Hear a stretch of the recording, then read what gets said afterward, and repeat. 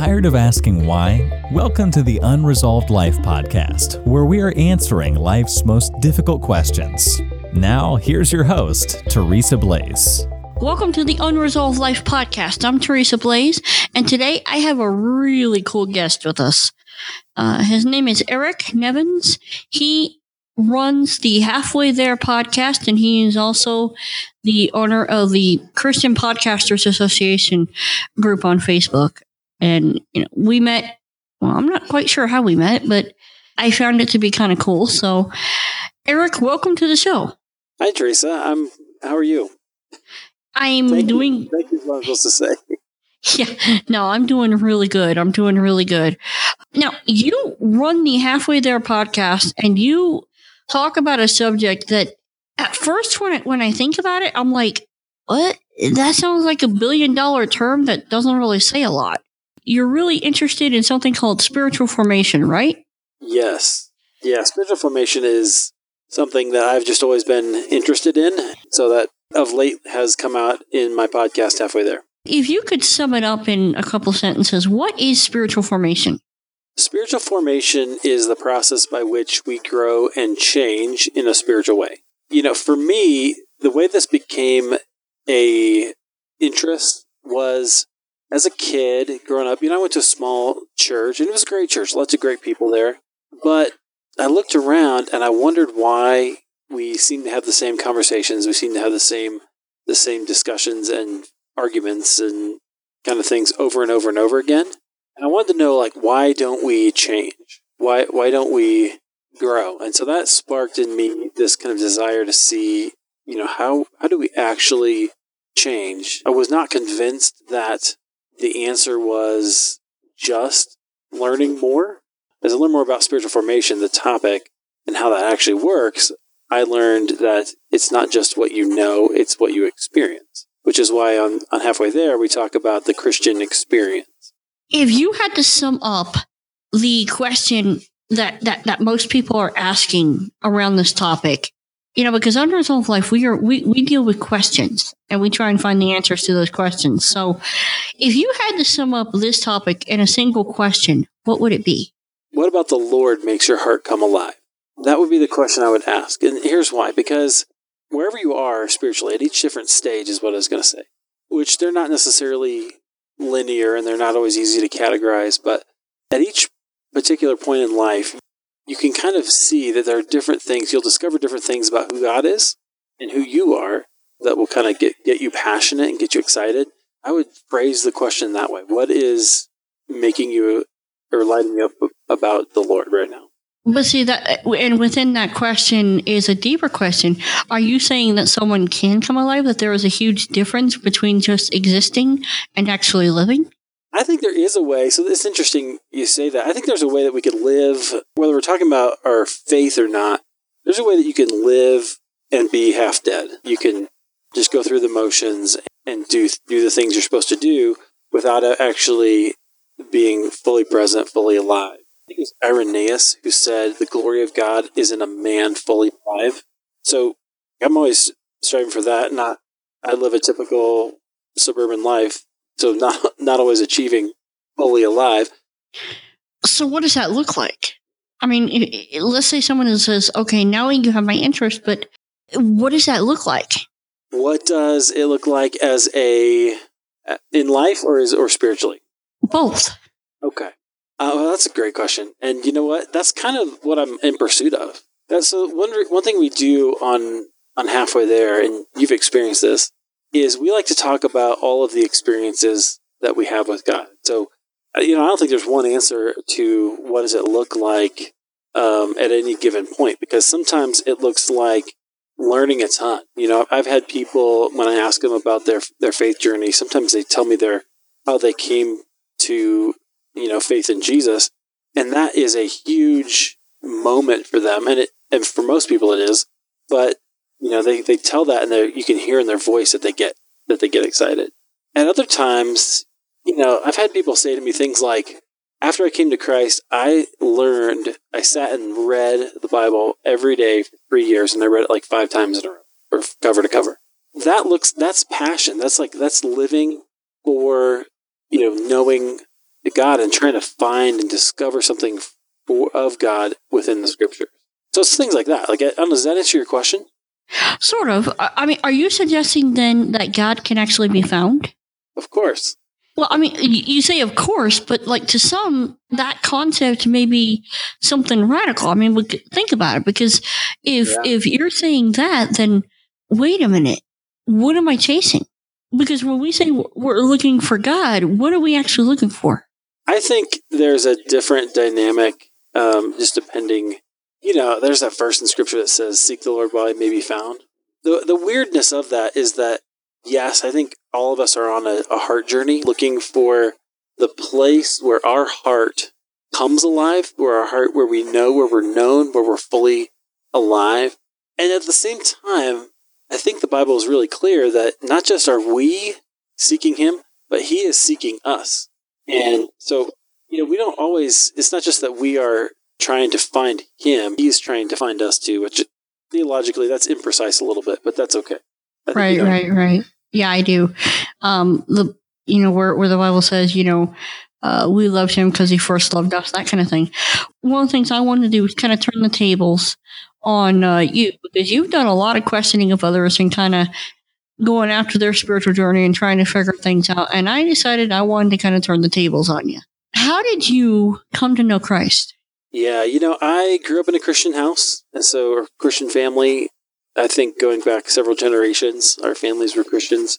We were the family that was always involved in church. My parents volunteered. We were there every time the doors were open, which back in that day was at least 2 to 3 times a week. So I think when I was a young kid, we still went to Sunday night church, I know, right? Nobody does that anymore. But used to. So we go Sunday morning, Sunday night, and then Wednesday. My parents were involved in a variety of ways. We were, like I said, we were always part of kind of smaller churches. You were there, you had to contribute in some ways. And if you were interested. What denomination were you involved in? In my teen years, it was an evangelical free church, which I always hated that name because it sounds like, cholesterol free.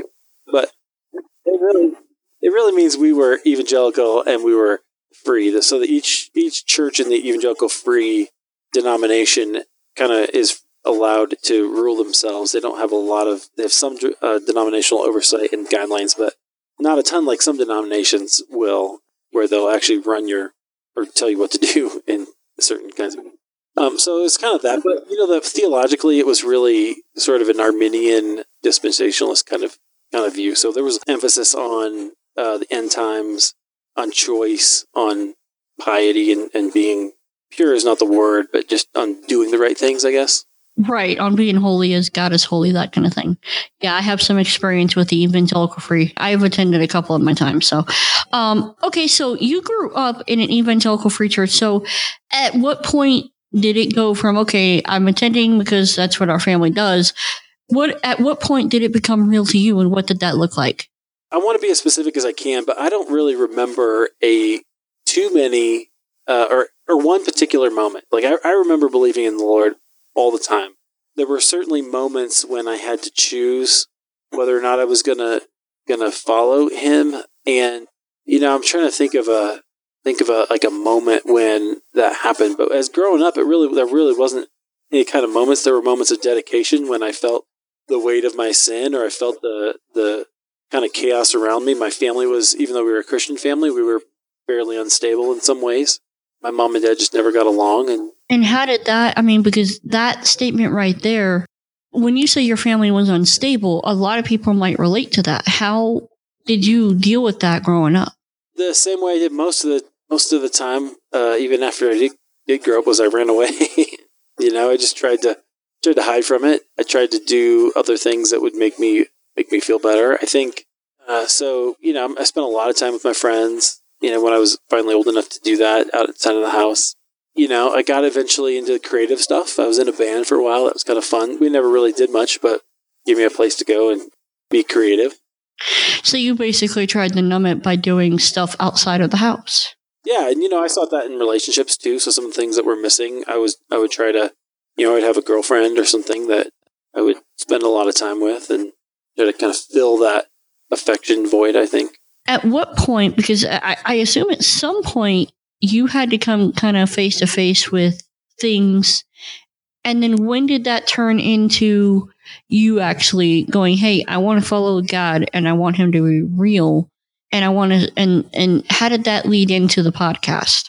I always love the Lord. Like I can never see it. I don't have a time when I didn't believe really, but there were certainly moments of crisis where I had to decide that I was going to follow him instead of continue to hide. So here's one story, and I've told this elsewhere. I don't think my wife would mind me sharing it, but we were married. So we got married about 21, both of us, and we moved from our hometown to Chicago.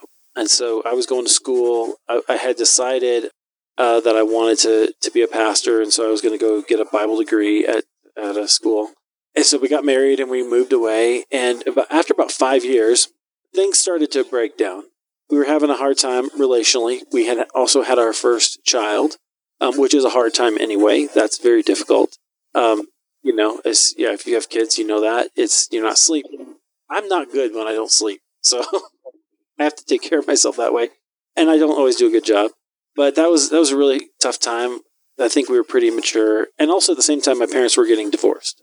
When I look back at it now, I can look back and say, that was a serious crisis of all of my family relationships at the time were breaking down and was having trouble. And I didn't have the relationships with people that I needed in order to go through or to get through that well. And I don't think, honestly, I was vulnerable enough with anybody to do that.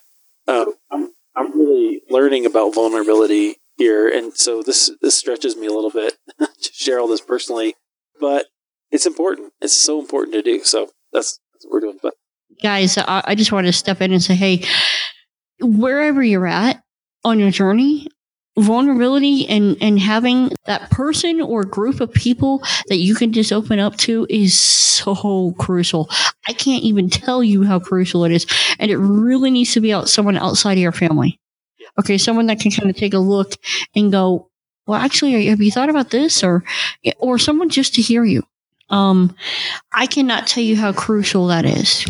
Yeah, I think it's important to have somebody who can speak the gospel to you and tell you that you are loved by God and that your sins are forgiven, whether you've done something or you've been sinned against, and to be able to take that and someone needs to be able to speak that into your soul. And sometimes it needs to be repeated over and over, because sometimes you get to a place where while you want to hear it, maybe life has just been too brutal. And so you're kind of going, I don't know. I can't accept that. So you start going to school. Now, was this the time that you went to seminary? I went to Trinity, which is a school. It's an evangelical free school near Chicago. It's kind of the northern suburbs. And I had to get my bachelor's degree, so I got that in biblical studies. Yeah, okay. So I got to go back and finish this story. So anyway, everything is kind of breaking down, and I'm just kind of a mess. And my wife and I have this argument. In fact, at one point we hadn't spoken to each other for like 5 days, and that was at the worst. And so she finally says to me one night, we're going to bed. She's like, "Are we going to talk about this, or are we not?" And I was just furious. And so I just let loose on all the stuff I was mad about, and then she responded. And it was one of those late night fights, when you like really should be asleep, and you're just fighting late into the night. It went on for a long time, and some of it was talking, and then we'd get upset, and then it was all that. And finally, I just got angry. I said, fine, I'm done. And I left the room. And I went out into our living room. And what I remember about that was that room, it was this huge room. I think it was like, I don't remember the dimensions, like 20 by, 17 or something. It was just this really big cavernous room with tall ceilings. And it felt big, it felt dark, and it felt empty. And that was how I felt. I just felt very alone and very scared and very empty. But see, this is where I look at it now and I go, what I did was the right thing to do, because I didn't even though I was mad, I wasn't mad at God, or even if I was, what I did is I took it to him. So after a while of being out there, pretending like I'm going to sleep on the couch, I started to pray and I started to ask God to speak to me and take all this stuff to him and like, I don't understand. And why is she treating me this way? Why am I like this? Whatever, all this stuff. I couldn't describe it to you now, but I just had this sense of God's love come over me and his hand of just comfort. And so then, I'm crying and I'm kind of a mess. And then my wife came out. And then finally we were able to actually have a real conversation about, the stuff that was going on and how we could make our relationship better. But that moment was one moment when I said, okay, God, I'm yours. I am going to do what you asked me to do. I'm going to be obedient. And so after that, I actually got baptized. I had never been baptized as a kid, even though I had professed Christ. My parents didn't really force that issue, and neither did my church. And so I just never did it. So I actually got baptized after that. I think I was 25 or 26 when that happened, as kind of a step of obedience. Wow. I mean, that to me is kind of cool, because what you're saying is you encountered God, and a lot of people kind of go, well, that's interesting, but that sounds cool. I'm glad you were able to do that, but he wouldn't encounter me. I don't know what to say to those people. I would say, how do you know if you don't try, right? I mean, go back to what we said earlier, seek the Lord while he may be found. Call out or pray, ask him to speak to you, and you might be surprised. That's one of the things I've learned. I'm spiritual enough to believe that there is a spiritual aspect or element of things around me. But I've always been a little bit shy about kind of supernatural experiences like that. But when I started this podcast, I've had numerous people on Halfway There speak about when God has spoken to them. And, I think you had a cool story about that, right? Where you go, okay, that wasn't me. It wasn't in my head. I'll have to tell you another story here in a minute, but it was outside of me. And yet it was something that I heard. And so then you got to reckon with it. And I think if you seek God and you ask him about that, he will do those things. He will speak to you. I honestly believe so too. And a lot of people, they say, well, God only speaks through his word. And while I believe his word is an authority, it is the authority. It is the handbook by which we live our lives. I don't by any means believe that is the only way he speaks. I just have seen a little too much to think that once his word was written, he went silent. Yeah, that's kind of depressing, isn't it? Yeah, it really is. I don't like that idea, and I like it less and less the older I get. And the more I hear the experiences of God's people when he does speak. So this is actually something that I learned. So eventually we ended up coming out to Denver because Denver has this spiritual formation program.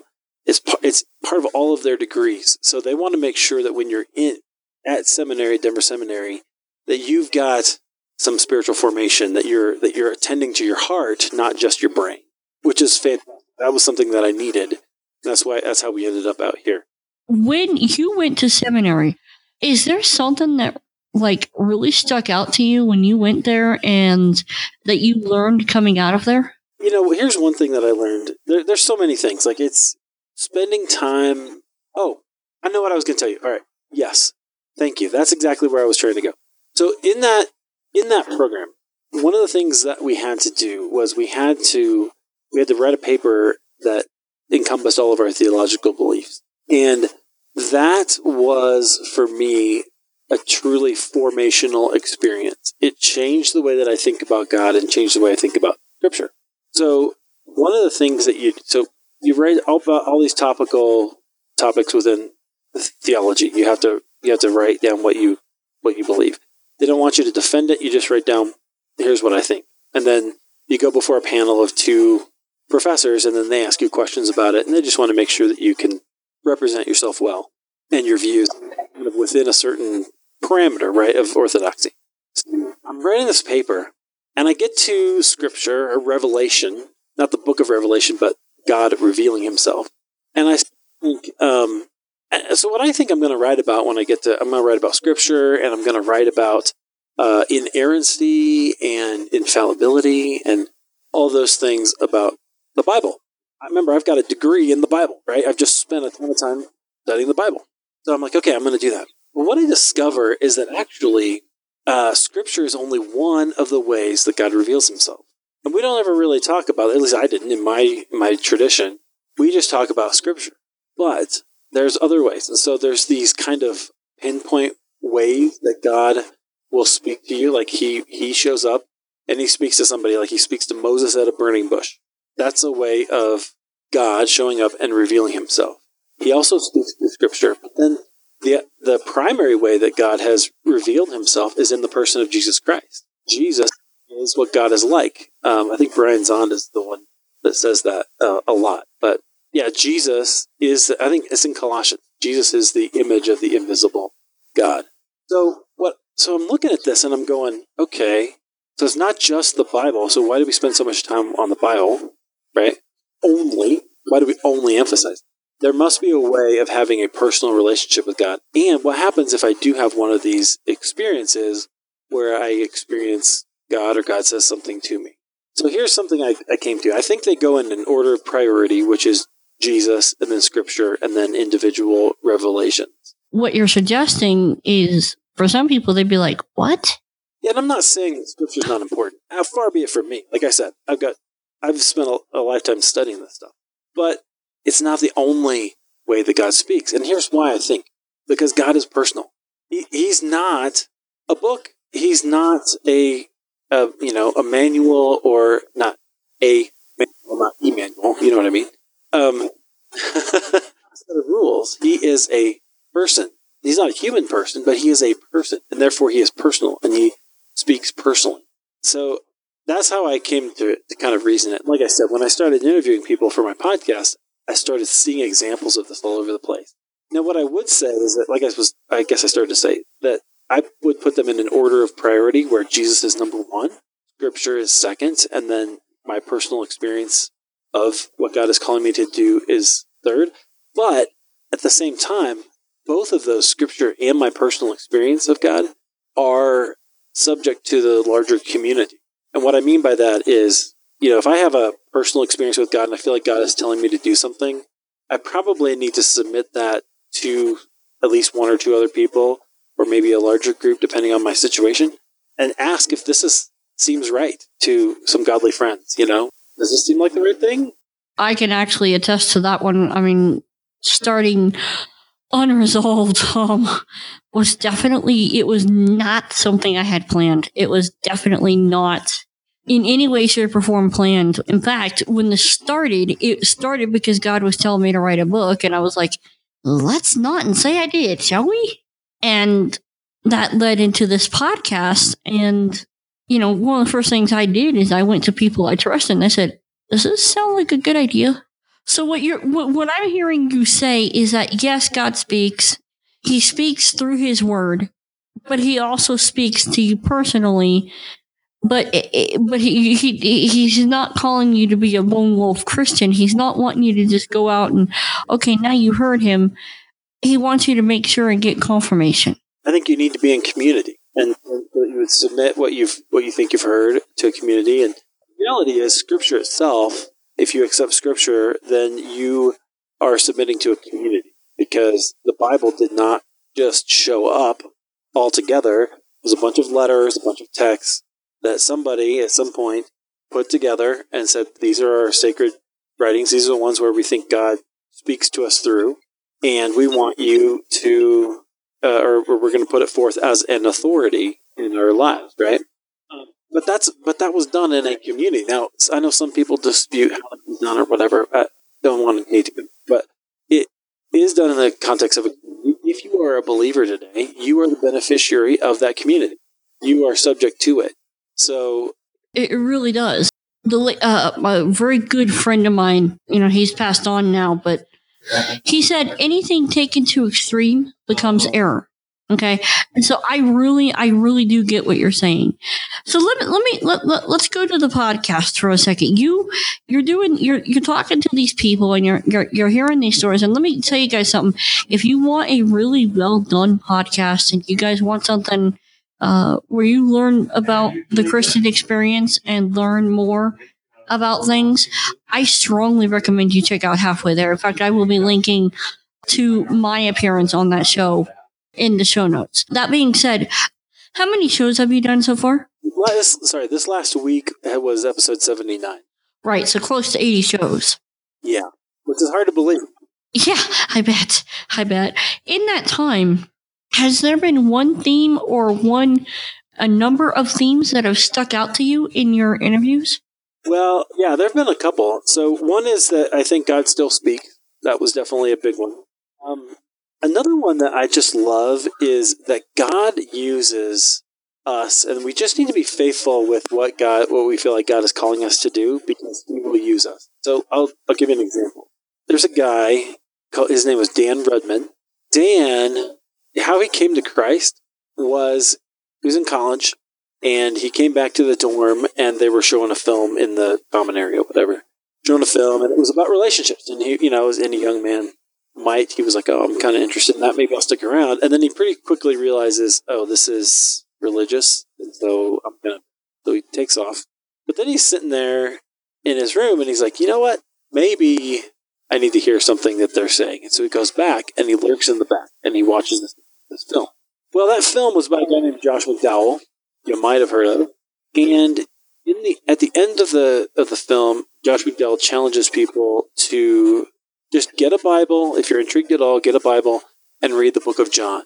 So Dan tries to do that. He can't find the book of John. He gets a Bible. He can't find the book of John. He ends up in 1st, 2nd, 3rd John. Reads those and goes, "What's going on here? I don't, there's this light and this darkness, and there's which side am I on?" He feels pretty sure that he's on the darkness. And so he wrestles with God over this for several weeks. And finally, he gives his life to Christ. He says, "Lord, I don't care if you have to kill me or take my life. Just let me be on your side." And that's how he comes to Christ. Here's the kicker. This is what I love. This is episode number 41. If you guys want to go listen to it. But he said that RA who showed that film, he never saw him again. Dan tried to find him. He tried to go look for him. He tried to track him down in the days of social media. Can't find the guy. What happened to Dan is he ended up being an evangelist. So Dan actually goes. He is in the he's in Lawrence, Kansas, and he does like campus ministry and things. But he has traveled all over the world, preached the gospel to thousands of people, seen them come to Christ, and spread the kingdom of God all over the place. This RA, who was just being obedient to what he was supposed to do, basically God used him to bring Dan to Christ and to bring untold thousands of other people to Christ. And the RA has no idea and won't know. He'll never know until eternity. I'm reminded, I was just listening to a passage, or Skip Heitzig, who's a Calvary Chapel pastor down in Albuquerque. And, one of the things he said, well, in this context, he was talking about giving, but I think the principle applies.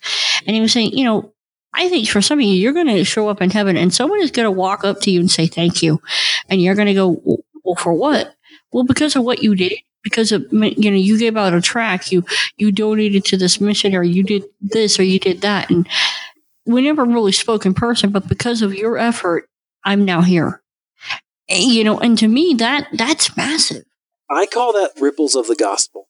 And that, I feel like there's, you share the gospel and it just kind of waves out like a drop of water into a pond or whatever.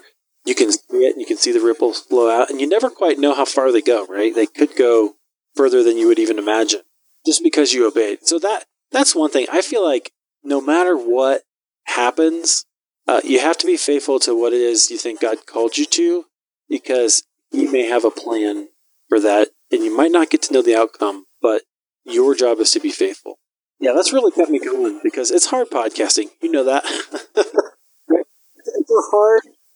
It's sometimes, but so just hold on to that and go, well, maybe, I don't know how God's using this, and I'm going to keep doing it. Let's back up a minute and because we've referred to the gospel, and there may be some here and go, okay, you guys are definitely in the church, but man, I'm listening because I've got a lot of questions. I'm listening because I've got a lot of things to sort. And what is this gospel you're talking about? Well, I think in short, the gospel is that God loves you and wants to have you be part of His tribe, you could say. That's kind of how we'd say it today. It might be a little more complicated than that, but I think that's really what it boils down to. If you're somebody who struggles with whether or not God exists, I think my answer to that is look around, tell me what you see, and I could probably point you to how that reflects the God of the Bible. so for instance, you look at beauty, right? So like every year in Pella, Iowa, I'm from Iowa. So in Pella, Iowa, they have a tulip festival. So you see the beauty of all these tulips, red and yellow, and all these orange, all these different colors. Where'd that come from? That comes from the beauty of God, because He loves me. But more than that, you love beauty because He loves beauty and because He put it in your heart. And so that feeling of, isn't this beautiful, is actually a longing for God and who He is. So I don't know if that's the gospel per se. I mean, we could go into the more traditional. I mean, the Bible says that He's placed eternity in our hearts, and so I agree with that. But the way I have always understood the gospel and the way I offer it is that, the Bible says that everybody has sinned and fallen short of the glory of God. And you sit there and say, wait, are you saying I'm a sinner? Well, yeah. Well, how do you know that? Okay, well, have you ever lied? Yeah, maybe, just a little. Well, that kind of makes you a liar.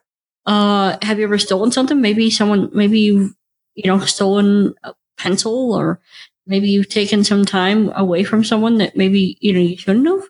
Yeah, maybe a little. Okay, that makes you a thief. Have you ever taken God's name in vain? The Bible says that everybody has sinned and fallen short of the glory of God, and that if you've broken one of the 10 commandments, then you've broken them all. And that the wages of sin is death, which is a small little problem. I totally, of course, I believe that. And I absolutely would agree that we're all sinners and that we all are in need of redemption, of being brought back. The reason I don't start there, though, is because I'm not convinced that it's as effective as we would like it to be. I think we all know that. We all know that we're not, always the best people. What I usually do is adapt it to the person. I mean, sure, because for some people, and I would never say, I'm sorry, I would never say that the fact that Jesus died for our sins and that we take on His righteousness and He takes our sin, that whole thing is not true or not a part of it. So I totally agree with that, and that's all part of the gospel. But I think we have to start back with, why is that true? And is God? And you're a big fan of John Eldredge and his, ransom. Oh yeah. Oh, I know. Yeah. The ways that he explains the gospel, I think, they resonate so much deeper because he calls out that eternity in your heart and tells your story. I once got to see him down in Colorado Springs. It was probably the best presentation of the gospel I'd ever heard. And it eventually was, and Jesus died for your sin and He wants you back. But God did that because we're separated from Him. We followed the path of the lies, I guess, if you will. Well, and it's funny because, he talks about being involved in a bigger story, which is, if you actually sit back and think about that, everybody is living out a story. Everybody's writing a book of their life. But if we are called to a bigger story, what does that mean? To me, it means you don't have to do stuff on your own. Now, granted, I tend to do that anyway. Even as a believer, I tend to, I don't want to do it this way, So, I mean, but yeah, I am a huge fan of Eldredge, and I strongly recommend any of his books. So, do you have a book that has spoken to you? Fathered by God was pretty influential for me to just think about God growing me up, as it were. That's his language. But also, most recently, I read listened to All Things New, which is his latest book, and that really challenged me in a way that I did not expect. They weren't really new concepts to me because I've studied plenty of theology, but the way he put it just spoke to me deeply and called out in me a hope that I didn't expect. It was an unexpected hope to just say that all things will be restored to you, that He's renewing everything. And, all the things that you lost in this life sucks and is full of sin and death, they'll be given back to you. He sees that. That was really powerful for me. That made me go, not just long for eternity, but long for the Lord in a new. Do you have any final thoughts or anything else that you want to say or anything else you want to cover? I think I would love to just encourage your audience to keep listening. Teresa, I think you do great work. I love that you ask such deep questions. You won't let me get away with a superficial answer, which is awesome, because I like to do that. But yeah, so thanks for the opportunity. Everybody, if you want to check out Halfway There, you can just go to halfwaytherepodcast.com, and it's all right there. And you can subscribe, or you can just check out one episode. And Teresa, I'll send over the link to that story that I shared about Ripples of the Gospel as well. Yeah, please do, and I will link over. I will link to that. And guys, this has been a really good. I've really enjoyed this interview because I really enjoy Eric. If you listen to his interviews, and when he starts, asking people about their story, he doesn't let people just get away with casual answers. So I would strongly recommend check out his podcast. If anything else, it'll make you think, and that's always a good thing. So with that, Eric, thank you for coming on the Unresolved Life podcast. You've been listening to the Unresolved Life podcast. To catch all our past shows, go to unresolved.life. That's unresolved.life.